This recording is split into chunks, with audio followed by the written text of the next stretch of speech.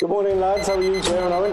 You start the day with a good energy. Good morning, Ger and Owen. How are we doing, lads? Yeah, good. Off the ball breakfast. Live every weekday morning from 7:30 on your smart speaker. Just ask Alexa to play OTB Sports Radio. There's no filler. Rugby Daily on Off the Ball. Hello and welcome to Thursday's Rugby Daily. My name is Cathal Mullaney. On the way we'll hear from Caelan Doris as he reflects on captaining Ireland for the first time. But first let's bring you some news from the Ireland camp as they return to training ahead of their clash with Wales on Saturday week. And Gary Ringrose returned to training today, having missed the opening two matches with a shoulder injury. He sustained the problem against Leicester last month while on duty for Leinster in the Investec Champions Cup. Hugo Keenan, though, did sit out training today as he recovers from a knee injury he picked up against Italy last weekend. But speaking to the media forwards coach Paul O'Connell said Keenan hasn't yet been ruled out of Saturday week's match at the Aviva Stadium. Next, let's bring you the Munster team news ahead of the resumption of the United Rugby Championship this weekend. And Leinster-bound lock RG Snyman will form a second-row partnership with Thomas Ahern for their trip to Scarlets. Fullback Mike Haley also makes his return for the URC meeting after a 5-month absence since undergoing hip surgery. Two-time World Cup winner Snyman last featured for Munster in last season's final victory over the Stormers in the URC. That game was in Cape Town. The 29-year-old, though, has been out with a shoulder and neck injury suffered in the World Cup final success over New Zealand last autumn. The team shows 7 changes in all from the 15 selected for the win over Crusaders at Páirc Uí Chaoimh 2 weeks ago.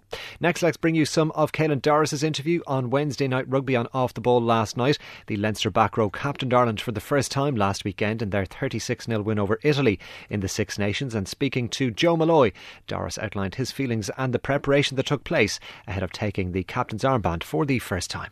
It was definitely a special week. I was both excited and nervous when I heard on Tuesday afternoon that I was going to be given the opportunity for the week in Pete's place. Definitely outside of my comfort zone in many ways. Probably came a little bit quicker than I would have thought as well, although I had taken over from Pete at the end of the French game. So knowing he was out, I wasn't too surprised to get the call a couple of days later. But there was sort of different stressors and different challenges through the week. But I did enjoy it. Obviously, it's a massive privilege, and sort of thinking of some of the names and the characters who've been in that position before and who I've had the privilege to be under, the likes of Johnny, obviously Pete last week. James Ryan's done a great job in the past, Gary, Tig. So it was pretty cool to be in that role and made all the more special by the group we have and the relationships we have with each other and how close we are as a group. I was reading you spoke to Johnny Sexton, I guess, pick his brain. Any pearls of wisdom, anything he said to you which resonated? He was great, yeah. I was expressing quite a bit of self-doubt and feeling that I had big boots to fill, given how well he had done. And he was sort of saying that he had that as well, especially at the start, and that it's about finding self-belief and finding your own way to do it and not feeling I have to copy how he did it and how Pete has done it, and being myself and finding my own way to do it was kind of his key message. And do you manage to enjoy the occasion then once it unfolds and the game's happening and it starts to feel relatively manageable? James Lowe, by the way, is very complimentary about your speech. He said, outstanding. It was to the point, it was emotional, it was direct. You can give us a few bars of it there if you want. We don't.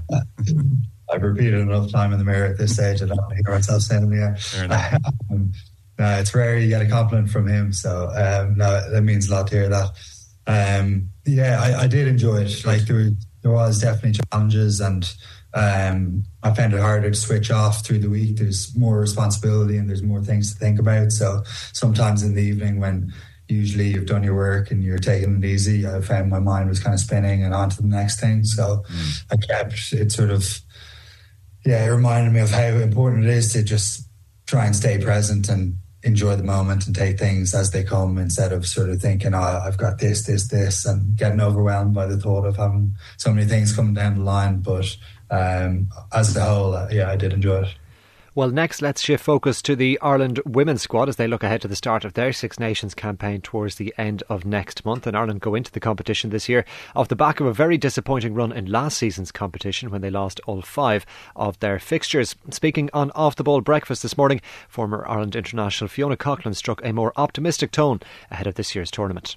Even last year, I know the results probably didn't show, but I don't think we are far away from France and England. There's no denying that, but I don't think we're that far off the likes of Italy and Scotland. Wales gave us a hammering last year in the first round out, but I think, I don't know, because of that Celtic Challenge Cup, I don't know whether the Irish players were a bit, not deluded, but kind of didn't know the standard that they should have been at, and they were blown away by a Welsh squad. That I don't think they're necessarily better players than we have available to us in Ireland. It's just probably they had a bit more time together.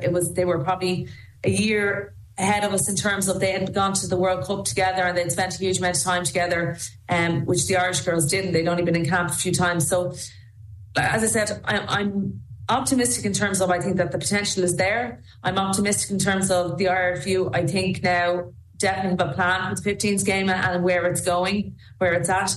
I think this year it's still going to be difficult. Those home games are going to be tough, and as a result of that, I do think the fans are going to be hugely important. And I think moving the game around, you like to have a home base, but I actually moving the game around, if you can entice people to come to international rugby, Cork, Dublin or Belfast, and make it a family day. I think the ticket pricing is good. I think it's still it's an international game. To allow young people an opportunity to go to an international game, whether it's men or whether it's women, I think that's brilliant for kids to be able to go to that. And I think the atmosphere around the women's game in terms of the event, it's more of a festival side thing than at the Aviva. So I think there's huge opportunities there for a family day out, and hopefully then the players will put in the performances that we didn't see last year in the Six Nations. Hopefully the performances will improve. And that's Fiona Coghlan speaking on Off the Ball Breakfast. Next to some news of movement in Europe, with Italy out-half Paola Garbisi set to join Toulon. The 23-year-old will join the club from Montpellier, with the move set to be confirmed once the Six Nations concludes. Garbisi was linked with the move to Saracens, where he was being eyed up as a potential replacement for Owen Farrell. And Benetton have secured the services of Bath fullback Matt Gallagher ahead of next season. Gallagher, who played for England at under-20 level, spent 2 years at Munster between 2020 and 2022. In his last 35 appearances for Bath, Gallagher has scored 8 tries. So that's it for today's Rugby Daily. Don't forget to subscribe to the OTB Rugby feed for more. We'll be back with Rugby Daily for you again tomorrow. But until then, thanks for listening.